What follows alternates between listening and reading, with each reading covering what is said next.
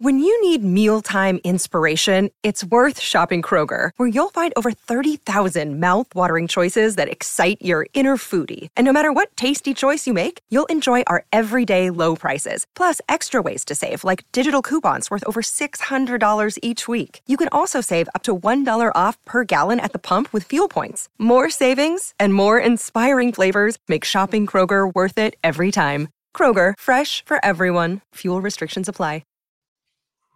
Welcome back to the YouTube home for BamaOnline.com. Travis Reier, senior analyst for BOL, alongside my partner, Charlie Potter, senior writer for us there at BOL. It is a Wednesday, February the 21st, 2024. Welcome back, Potter. This is 2 weeks in a row now. This is officially a streak with you here on the program. Yeah, I would like to say it's because things are slowing down, but that hasn't really been the case. These past 2 days have been a blitzkrieg with news and coaching stuff, availabilities. We heard from Nick Saban, his first public comments for the first time since he retired on Monday night. So it's been a busy week, but it's good to be back. Yeah, you wonder if Nick Saban still resonates in retirement. You were in Birmingham for that impromptu media opportunity, which thought it was interesting, some of the things that you had to say about how that came together and maybe the level of surprise for Saban that he was thrust back in front of a media contingent. But the guy just is going to resonate for a long time to come, because right there at our YouTube channel for BamaOnline.com. In fact, if you haven't subscribed to our YouTube channel, I would certainly encourage you to do that right now. Like, subscribe, turn on those notifications. You had video footage of Nick Saban's comments in Birmingham. And when you go look at the view numbers for that video right now, it's probably, of our last 4 or 5 shows or videos here on the channel, it's right there at the top in terms of views. So anytime this guy still gets in front of a camera, it's going to attract a lot of attention.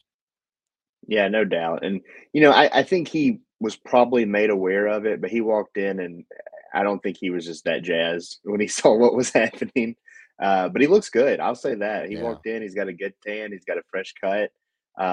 He looks healthy and happy, and that's really important. But no, he was good with his time, and he really didn't have that much of a time constraint, to be honest. No media relations people were there. I think Cedric was pulling some Josh Maxson duty, which was a little funny. Miss Terry had to come in and tell him to wrap it up.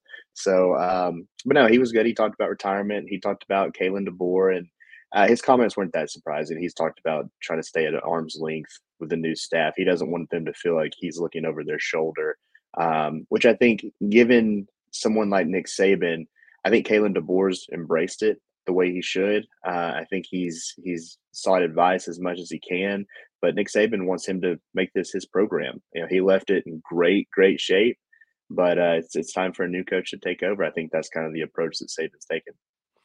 You also referenced Kalen DeBoer making the radio rounds here in the last 24 to 48 hours between the coaching staff, his offense moving forward, and even some comments about an elite incoming wide receiver in Ryan Williams. Made a few headlines of his own. Yeah. Well, we still, outside of that introductory press conference, haven't talked to him as a local beat yet. We got spring practice coming up in a couple weeks. That's going to change in a hurry. But yeah, he's made several appearances, whether it be national or local. And this week was kind of the local trail with going on with Cole Kubelik and Greg McElroy in Birmingham in the morning. Thought that was a really good comment.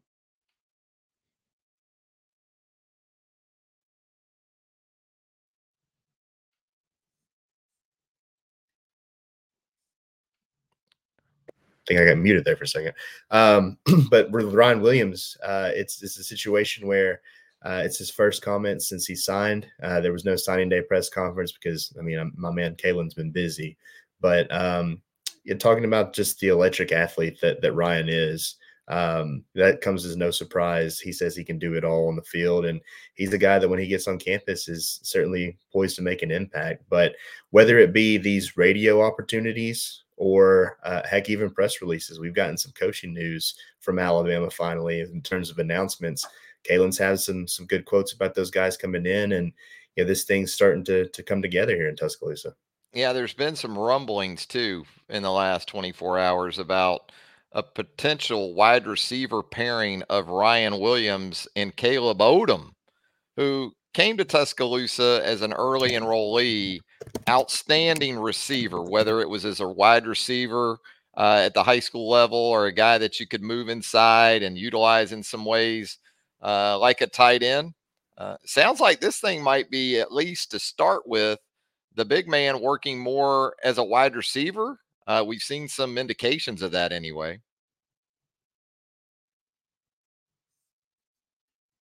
You're muted again.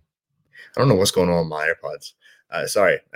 With Caleb Odom, I think he's a guy that when he signed, people were interested. What's he going to do? Where's he going to line up? How's he going to look in this offense? And I think his social media change, the way he's reacted to the coaching announcements, it's kind of a precursor or maybe a preview of what to expect in the spring. I think he can still certainly, see some time at tight end. The brief time that we saw them out in California, he was working with the tight ends before the Rose Bowl, and he didn't look out of place there. He's a little thinner, but so was a guy like Amari Niblack, and we saw what he was able to do as an offensive weapon. And I think those guys are the definition of mismatches at that position. But I think it says a lot about Caleb Odom as a athlete that he's able to come in and get a look at wide receiver almost specifically or exclusively. So we'll see what happens. I think that's a good question for maybe the second, third day of spring ball. But it'll be interesting to see how he's using this offense and what Jamarcus Shepard and Kalen DeBoer and Nick Sheridan can do with a guy like that. Yeah, he's a guy that when you go look at his high school tape, he was pretty much a wide receiver in high school, or at least a lot of his clips. That's the way it appeared. So may not be a stretch to see a big target like that lined up out wide on a pretty consistent basis. So what we're going to get in today, Charlie, is our top 5 players on the Alabama football roster as it sits today, I guess, because something else we heard from Kalen DeBoer in the last day or so is that still got some spots available as far as potential scholarships if they're needed down the road when you think about maybe that transfer portal window in April. But as it sits right now, the way this Alabama roster is constructed, we will attempt to count them down with our own individual top 5s from 5 to 1. We'll go with that, Charlie. So with that, I'm going to ask you for your 5-hole guy right now on this Alabama roster. Yeah, it was tough to kind of put them in order. I think the top 4 are pretty clear, or at least like you look at the guys that have been leaders in this change. So for me, like the 5 spot was kind of like a wild card. I went back and forth on several. I thought of a guy like Justice Hayes. I think Justice is a guy that is going to have a big role in this offense. I think he can have a breakout year this fall. I think the guys on the defensive side of the ball, like Jahad Campbell, Tim Keenan, I think they were able to really get their feet wet this past season and make huge impacts. But I do think, though, I'm going to go, hopefully to your delight, go with a guy like James Burnett, man, coming back as a returning starter. I love it. Yeah, a guy that could be an All-American candidate. I really think so this past year, or this upcoming year, after what he was able to do last year, finishing 5th in the nation in punting. With a new offense, even though it's one that's proven, with new players learning that offense, I think a very good weapon for that side of the ball is a dangerous punter. And I think James Burnham's gotten better and better over the course of his career. And for me right now, I'm looking more of like potential All-American candidates. I think he's maybe at the top of the list, but when you look at the guys ahead of him that I have to go number 5. There you go. I love it. I always love the specialists getting some love. You know that. And Sure. I agree. If you're talking about individual accolades and the potential for that for guys on this roster right now, we talked about this before. James Burnup's probably one of those guys. So James Burnup in the 5 spot for Charlie Potter. I went with an interior offensive lineman at number 5. And I wouldn't be surprised if you have one of these guys on your list at some point here coming up. But the surprise with mine might be that it's actually Jaden Roberts that I have here in the 5 hole. Instead of Tyler Booker, instead of Parker Brailsford coming in from Washington, I won't be surprised if at some point both of those guys are on a list like this and very easily could have been included. But I tried to keep the transfers out of it for now, for the most part, until we can really get a better idea. We're going to make this sort of a living list where it can change and evolve as we revisit it, you and I, as we get into spring practice and beyond. But for now, man, not just because Jaden Roberts performed at a very high level as the 2023 season moved along, but how he goes about his business is what I like. He is a culture setter. He is a intensity and physicality setter. And so give me the big offensive guard, Jaden Roberts. And Charlie, I guess it could get interesting in terms of how some of the versatility of some of these guys plays into the five that we'll eventually see for Alabama up front, because could play into that offensive tackle position too. Not maybe specifically Jaden, but just some of the guys they have to work with. No doubt. I mean, I think that leads into who I have at number 4. You kind of alluded to it. I went Tyler Booker here just because he's a proven player. He's been a leader even before the coaching change, but very vocal after Nick Saban decided to retire. But Tyler's a hell of a player. He's been that way since he was a true freshman, and he started to rotate with guys like Javian Cohen and Emil Ekiyor. But I do think it's interesting. I think that's why I have him at 4, because right now he's a guard, but Alabama really needs offensive tackle help.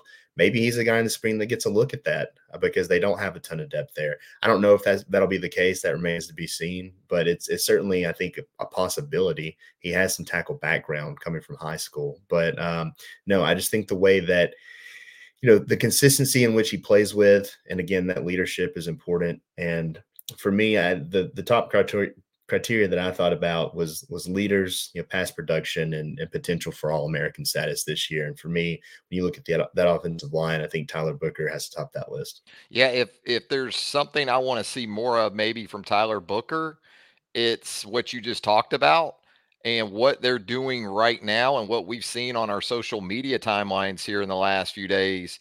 Winter workouts, that's really where a lot of that starts. That's where I think Tyler could probably make the biggest strides, not just intangibly, but tangibly for himself in improving and taking another step as an already really good player. I went with Malachi Moore at number 4 because I think obviously the experience and what you have in terms of documented production from Malachi in the past, but intangibly, you just talked about it, I think, with Tyler Booker. He's going to need to be that sort of glue guy. He's going to need to be that consummate leader on the back end of a defense that is undergoing a lot of change. And not just that, what he can provide at multiple spots, as we've seen in the past. Now, it'll be interesting to see what Kane Womack's approach to that star position, or what used to be the star position, is moving forward. It may not be as much of a seamless fit for a guy like Malachi Moore. Maybe it will be, but I went Malachi Moore at 4. What about number 3, Charlie? Who you got there? Yeah, these are perfect segues because I went Malachi at 3 because you look at what, the defensive backfield lost. It lost a ton, but Malachi is that constant there. And I like what you said, just the leadership that he can provide in the back end. There's going to be a ton of young guys, a lot of new guys, and Malachi is going to be essentially another coach on the field. You have Mo Linguist coming in, you have Colin Hitchler, but to have a guy like Malachi that's been in this program, even though he's also learning a new defensive scheme, I think it's invaluable for those young guys just to have the kind of a voice of reason out there, whether at practice or in games. That steadying voice out there, I think, is really big. And Malachi played really well this past year. Mm-hmm. I think he's someone that's dealt with some adversity. He had a tremendous freshman season, dealt with some injuries, but then last year, he was really good. I think he can be that again this year. And like you said, he can play a bunch of different roles. He can be a safety in the back end. He can play more in the box, closer to the line of scrimmage in the slot. So we'll see what happens because, Alabama doesn't have a ton of experience otherwise in that defensive backfield. But 13 is going to be on the field, and if not every snap, damn near every one of them. So for me, with what they lose in the defensive backfield and just Malachi's experience, he's number 3. Absolute building block not just for that secondary, but really for that defense in general. And that kind of led me into the next couple of guys that I kind of struggled with in this order of 2 through 4. I really had Malachi as high as 2 at one point as I juggled these guys. But at number 3, I went Jahad Campbell. I think in this defense with Kane Womack, the 2 inside linebackers are going to be out there a ton. I don't know if we're going to see as much dime in this defense as we've seen previously with, say, Nick Saban and the coordinators that he had on that side of the ball. But I think Jahad Campbell, because of his versatility and his ability to play in space, going to be a really nice fit for this defense. You can also do some things with him from a pressure perspective, pass rush, those type of things. I went Jahad Campbell, number 3, kind of defense heavy here on these last couple of picks for me. What about you, Charlie, at number 2 on our list? Yeah, again, we're setting each other up. I didn't go Jahad, but I went Deontay just because, like what you said, I think these inside backers are going to flourish in this defense. They're going to have a lot of opportunities, and they're going to be on the field. And for Deontay, the big thing with him is, can he stay healthy? Because I think we saw he's a damn good football player, but, he dealt with some ankle issues this past year, and that slowed him down a little bit. I don't think he was 100% toward the end of the regular season. But I think he's a guy that with some time to heal up, if he can learn this defense, he's going to be the signal caller. That was his role this past year. He was groomed for that early on in his career with guys like Henry To'oTo'o and Jalen Moody still on the roster. But I think Deontay, with the guys that I've picked so far outside of Burnham, and James might be doing it too. I don't know. We've just seen the other 4 kind of more publicly. He's been a guy that's been out in front, rallying the troops around this new coaching staff, and I think that's important. But I think with his play on the field and with this new defense, he's a guy that's going to rack up a ton of tackles. I think he can be disruptive, create negative plays. We've seen him, make plays from an interception and a forced fumble standpoint. I think he's a guy that can be, in the mix for All-American and maybe even a Butkus Award at the end of this coming season. So I went Deontay number 2 because he's the quarterback of that defense right now. And, I think with the guys learning that new scheme, he's going to be very, very important. Yeah, Deontay's injury history was one of the reasons why I flirted with Malachi as high as 2. Even Jahad Campbell, I thought about ahead of Deontay Lawson at no fault of his own, again, because of the health issues. But you're right. If he stays healthy over the course of 12, 13, 15 games, he is certainly All-American capable of that type of season in this defense in 2024. So I went with the signal caller as well, Deontay Lawson. I have a feeling we may have the same guy in the top spot, but maybe you'll surprise me, Charlie. So go ahead. Give me the top guy right now as we sit here in late February among the top 5 players on Alabama's football roster. I had him at number 5, so I'm assuming you have Burnham at number 1. But no, I mean, I went Jalen Milroe. The guy finished 6th in the Heisman Trophy voting. He was a dynamic athlete. He's really emerged as a leader. I think Jalen's mature. He's been mature throughout this process. He said all the right things. And I think when you have Kalen DeBoer coming in, and now we know that Nick Sheridan is going to be his quarterback's coach, I think if Jalen can really lock in this offseason, he can be a hell of a football player this fall. I think if he can continue to take those steps as a passer, continue to learn how to read the defenses and flourish in this offense. We saw what a guy like Michael Penix was able to do. I think he could be really, really special this fall. I think there's going to be competition in the spring. It's a new coaching staff. You essentially have a clean slate, but you also have the film that's out there. I think that, Ty Simpson coming back, Austin Mack coming in, hell, even Dylan Lonergan, it's going to be interesting. But Jalen started 13 games this past season, played really well. I think he's a guy that if he can continue to stack what he was able to do as a passer on top of what he's able to do athletically as a runner, he can be really dangerous in this offense. So, quarterback is super important, as we know. Just look at what the Super Bowl showed with Patrick Mahomes winning another one. So it's tough for me not to go there. But I do think with Jalen, one of the big things is just how he's really emerged as a leader on this team. And I think that's going to be really important this fall.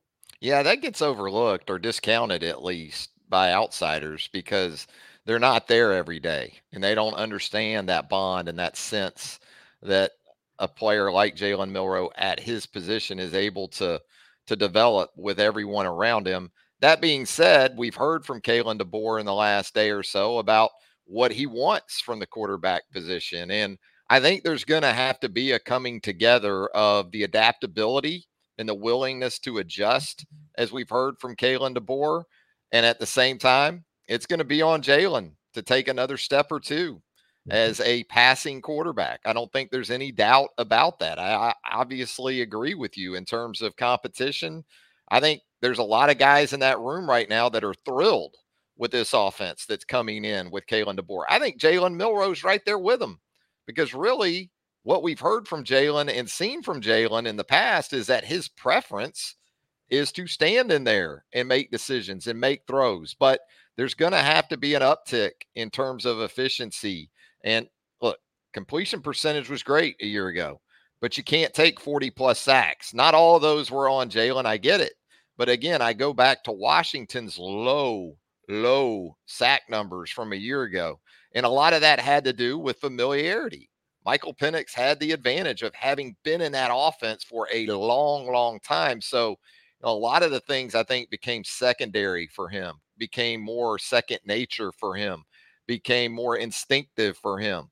And I think that's where you need to hopefully get with Jalen here in a relatively quick period of time. But yeah, for now, I don't know how you don't have Jalen Milroe at the top of a list like this. Again, it's a living list. It's going to change perhaps as we move through spring practice, get more into the summer months in advance of the season. Now, as far as others that maybe just missed the cut for you with this top five, and I think this is interesting too, because sometimes an individual list like this doesn't coincide with position group strength, right? I mean, we didn't have a wide receiver on our list here, but I think we both agree that it's very likely that wide receiver will be a strength for this team. Same thing for the running back position. What about that in terms of maybe guys that just missed out? Yeah, I mentioned Justice Haynes. I thought long and hard about him at number 5, just because we saw what he was able to do with a little bit of an extended role in the Rose Bowl. He looked really good against Michigan. I thought they maybe should have gone to him a little bit more. Wide receiver, for me, my mind always goes to Kendrick Law, just because he's that Swiss Army knife. And I think with a guy like Kalen DeBoer, who's more of an offensive-minded coach, he's going to figure out ways to get him involved, whether he's lined up in the backfield, kind of that H-back role, split out wide in the slot. I mean, Kendrick can be all over the field. And offensively, that's just kind of where my mind went. I think you could go other ways and look at a guy like Jeremy Bernard coming in from Washington. He knows his offense. I think he can, potentially be wide receiver 1 for Alabama if it needs him to be this fall. And then do you want to talk about some of your offensive guys, or do you want me to roll right into the defensive guys I thought about? Yeah, I had Kendrick Law on my list for a while. I had Kendrick as high as 4 on this list, and I finally moved on from him. But again, if we're just talking about all-around football players, between what he can do at receiver, where you can line him up as far as different places on offense, what he brings to the table in terms of special teams, I think this guy could be a two-way player. I think you could put him somewhere like safety, and he would be absolutely tremendous. But yeah, I had Kendrick on that list. Jeremy Bernard was considered. I like you, Justice Haynes, obviously Tyler Booker, Parker Brailsford. If we were going to include transfers right now, that's probably the guy I would have, even over an LT Overton or someone like that. I'm not sure about you. But roll into the defense for us and talk about maybe some of those guys, because I think defensive line is kind of one of those positions I was talking about. I didn't have one of those guys on this list, but I think the DL has a chance to be outstanding.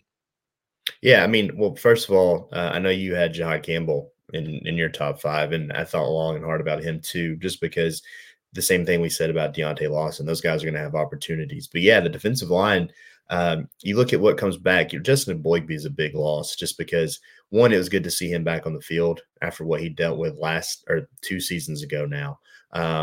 But you do have a ton of guys coming back. I think of a guy like Tim Keenan, who's just that run stopper in the middle of the defensive line. And he's someone I wrote about it on Monday, which kind of got lost in the shuffle of all the damn news we got. But President's Day, I always try to do a fun little like, here's some potential leaders for Alabama. And Tim Keenan and Kendrick Law were both guys that Nick Saban mentioned early when talking about leaders on both sides of the football. And those were kind of unconventional picks from him last year. So I think Tim Keenan is someone that is impactful both on and off the field for this team. And it'll be interesting to see what he can do in this new defensive scheme. But I think Keenan, Tim Smith, Jaheim Otis, heck, I'm interested to see some of the other guys like Jamarian Latham. I think he can be someone that flourishes in this scheme. Young guys like James Smith and Jordan Renaud. I think the defensive line, you're right, while losing a guy like Justin Boygby is significant, they have a lot of guys that got some experience this past year and played really well at times. Yeah, if we did position groups that are championship caliber today, I'd have the defensive line up there. Yeah, I think that's a championship caliber group. I think your inside linebackers that you bring back are championship caliber. Got to answer some questions on the back end. That's where a guy like Damani Jackson, if we were including transfers on this list, I think he could be in that mix for sure. Has experience coming from USC, can flat out run. But sure, I think the defensive line for sure. You've got one or two or more guys that could very much be in line for breakout type of seasons in 2024. Hey, Charlie, let's shift gears to some Alabama men's basketball. A big one tonight at Coleman Coliseum. Early tip for Alabama and Florida. Florida playing some great basketball of late, coming in on a bit of a heater. The Gators started SEC play 1-3 and now sit at 8-4 in the league. And so with that game in mind and what awaits Alabama in the next couple of weeks as it closes out regular season play, wanted to get your thoughts on ranking the remainder of the Alabama schedule. From 6 to 1 we'll go. And this is in terms of difficulty, importance to perhaps winning a third SEC championship under Nate Oates. Let's start right there at number 6. Who do you got in that spot? It's got to be Arkansas. I mean, Arkansas has been disappointing this year. They're just ahead of Vandy and Missouri in the SEC standings. I think they're 4-9 in SEC play. They did get a win over A&M though here of late, so you give some pause to that. On the road, A&M's a tough bunch and really strong on the glass. So Arkansas is really talented, but they've been really disappointing. So it was pretty quick to put the Hogs there at number 6. Yeah, Arkansas at 13-13 overall, even after that road win over A&M last night, just 3-9 in the league. Road record for the Hogs of 2-5. Now, 2 of those wins at Missouri and again last night at Texas A&M, but I'm with you. I've got Arkansas and Eric Musselman. Disappointing season to this point for the Hogs. They're in the 6th spot. What about number 5, Charlie? Who do you got for us there? See, this is where it gets tough because I think the rest of the 5 are really difficult games. I don't really want to discount any of them, but I looked at it. I looked at KenPom. I went Ole Miss, the road trip to Ole Miss at number 5. You look at the rest of the games, the teams on the schedule. They're among the top 6 in the conference, kind of the contenders there for that SEC regular season crown. And Ole Miss is kind of on the outside looking in. I know the game's on the road, but for me, it's just I had to slot them at number 5 just because I think Kentucky, Florida, and Tennessee are better. I went Ole Miss at number 5 as well. Heading into tonight's matchup with Mississippi State on the road, the Rebels sit at 19-6 and 6-6 in the league. The thing for Alabama that you worry about is it's the back end of a 2-game roadie that starts with the trip to Lexington coming up this weekend. And the Rebels are 14-1 at home. The lone loss this season on its home court for Ole Miss came to Auburn. The Rebels did beat Florida by 18 in Oxford back in January. So I'm with you. It's still going to be a tough game as you said, I don't think any of these 6 or any of these 5 that we're going to talk about are going to be particularly easy. But I too went with Ole Miss there in the 5 spot. Number 4, Charlie, who do you got there? This felt wrong, I'll admit, but I'm going with tonight's game. You get the Gators twice in these last 6 games. For me, going down to Gainesville is a little more difficult because Florida, I think playing Texas A&M before this game against Florida is big because Alabama, had a tough time on the glass against the Aggies. And I think Texas A&M is second, or Texas A&M is first in the country in offensive rebounding rate, and Florida's second. So it's a good precursor to what to expect from a physical Florida team that's good on the glass. But Florida's also really good offensively.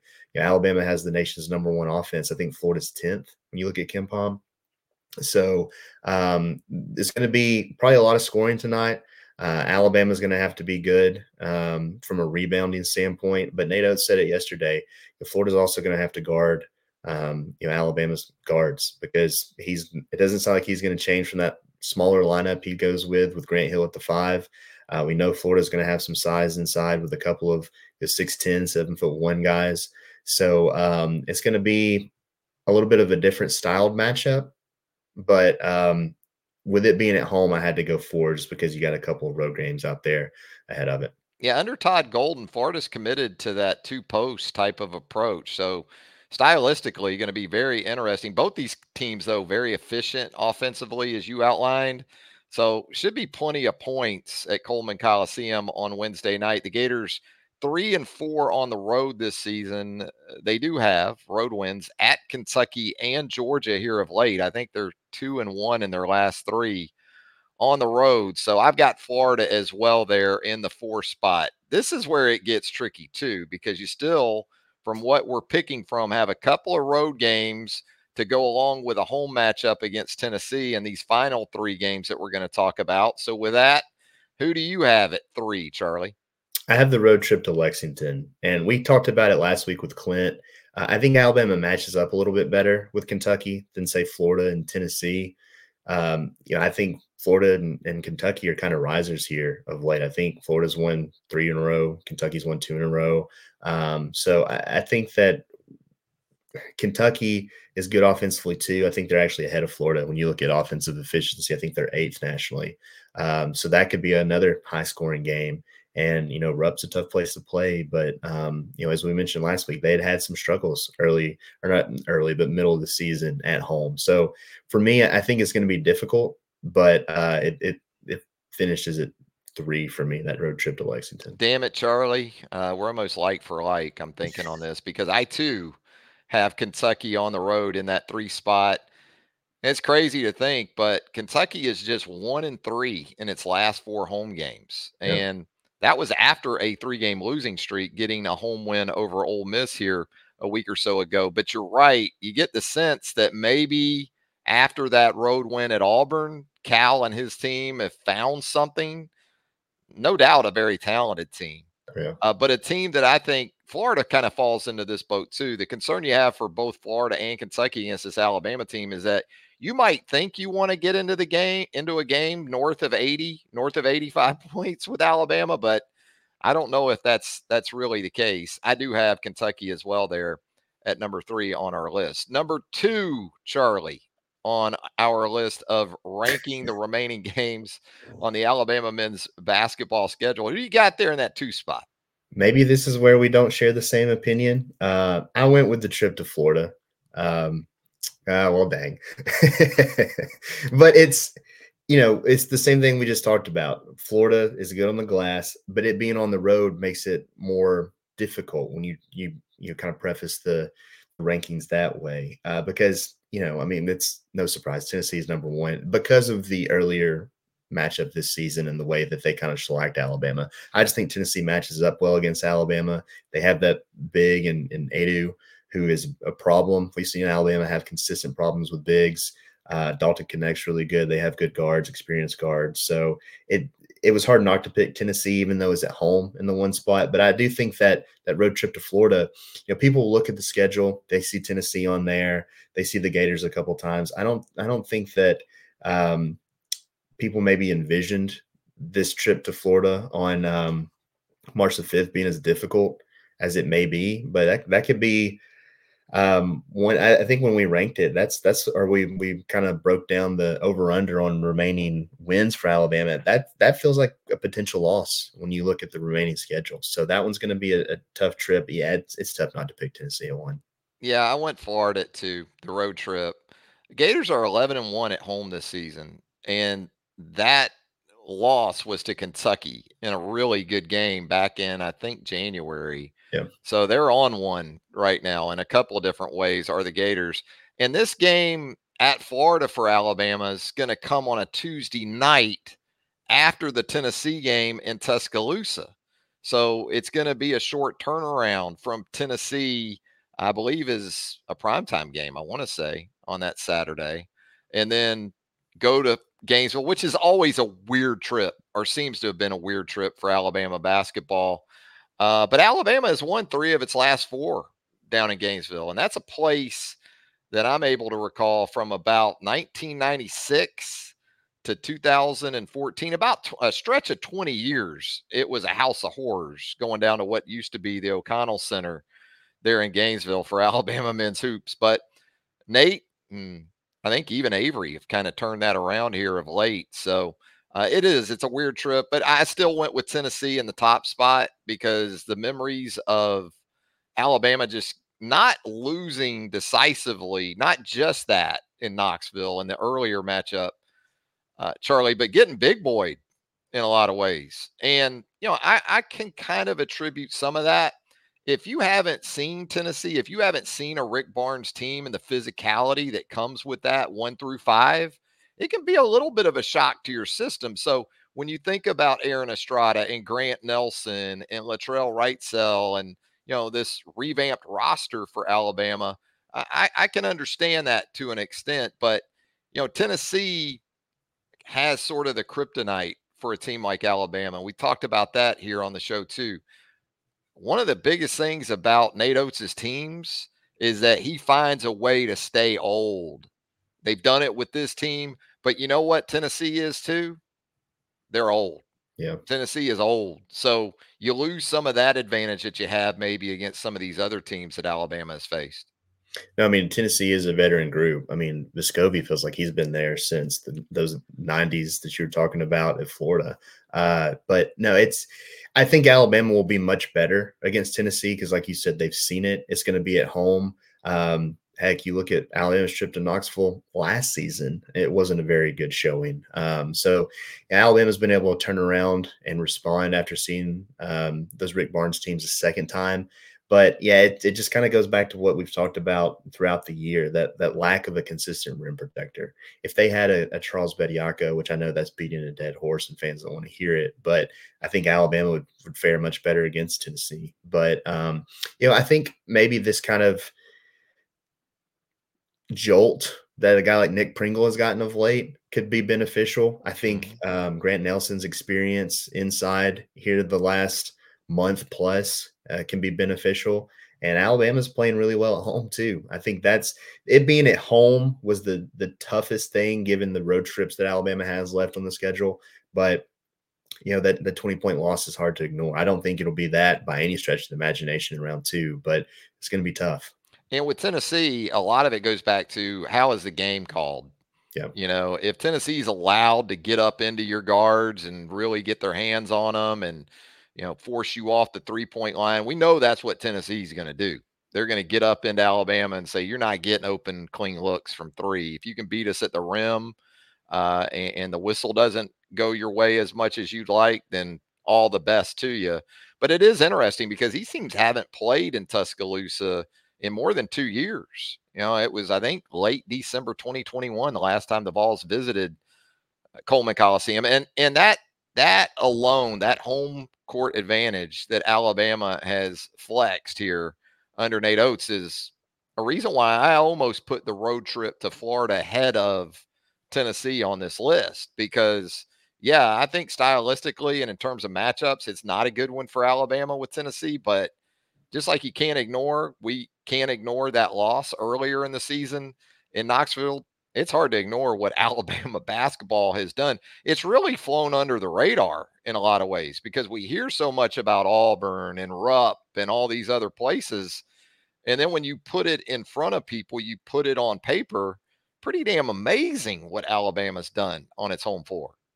Yeah, they've won, I think it's up to 15 straight SEC home games at Coleman, which I think is the longest for the program since '88. So yeah, they built quite a home court advantage. And look, the non-conference schedule from a home standpoint wasn't great. So early in the season, it was, you had some duds of crowds. We heard what Jay Williams said about the tennis court or tennis match, whatever he said. But here of late in SEC play, the fans have shown out, and really the students deserve a lot of credit. I think they should get even closer to the floor because they're there before I'm even in the building. It feels like sometimes. So it's been good for Alabama, and I think that they will fare better at home, but we'll see if they can kind of respond to what's been a trend and a negative one for this team going against a potent big and a team like Tennessee that matches up well. Yeah, going to take everything Crimson Chaos has and then some. And you're right, man. That student section has elevated itself to among the very best in all of college basketball. As we get out of here, Charlie, I'd be remiss if we didn't recognize our guy Bendover here because he has been the topic of conversation on the roundtable and beyond. And yes, we get it. If you're just now seeing Bendover here on the show, he's been here from the start. So where you been? Ben's been here forever. I guess at this point, Charlie, I guess you could say we're leaning in to Bendover. I don't know if that was the best way to go out. But as always, we appreciate everybody tuning in. We've got plenty of stuff for you there at BamaOnline.com. Baseball and softball, Charlie, cranking up and both perfect on the young season. Some not so good news for baseball, though. Wanted to hit on this. Riley Quick, who looked to be a weekend kind of guy for this pitching staff, and Rob Vaughn in his first season at the helm. Didn't want to hear that on Tuesday, right? No, just 3 innings pitched. Looked good. Saturday start against Manhattan College with 5 strikeouts. But yeah, he's undergoing Tommy John surgery, and Rob Vaughn talked about that after the game last night. How that sucks for Riley, but they're going to have some players to step up. But he's a guy that played well last year, in more of a reliever role, and I think he came up before the season opener. Riley did, and you just talked about how he's changed a lot in his game. Worked really hard with JJ this offseason. So to see that happen this early in the year, that's a bummer. Not only just for the baseball team, which you said is 4-0, but for a guy that seems to have a really bright future. So you never want to hear that, but maybe Alabama will have some arms to step up now. I mean, Tommy John injuries have become like high ankle sprains. It seems like with baseball pitchers, it's almost like you can't really move forward with your career until you undergo Tommy John. It's been crazy. It's unfortunate, as you said, first and foremost for Riley, and then certainly for the Alabama baseball team as a whole. Hey, Charlie, as always, appreciate you taking the time to join us right here on the YouTube home for BamaOnline.com. Always great stuff. I know you're doing some positional stuff for us where football is concerned, but anything breaking, anything newsworthy, Charlie Potter is all over it for us at BamaOnline.com. Thanks a lot, Charlie. Yeah, no problem. I set up that series because thinking February would be kind of chill. What was I thinking, right? Yeah, so now it's just extra work at this point. I've done that before. I've made that mistake myself many moons ago. But good stuff from Charlie with us. Subscribe to BamaOnline.com. Join us on the roundtable. You got Charlie, you got Tim Watts, you got Andrew Bone, you got Joseph Hastings, Clint Lamb, Jimmy Stein, myself. We're all hanging out with you at BOL. And of course, again, subscribe to our YouTube channel right here for BOL as well. For Charlie Potter, Travis Reier, thanking you for joining us. And until next time, so long, everybody.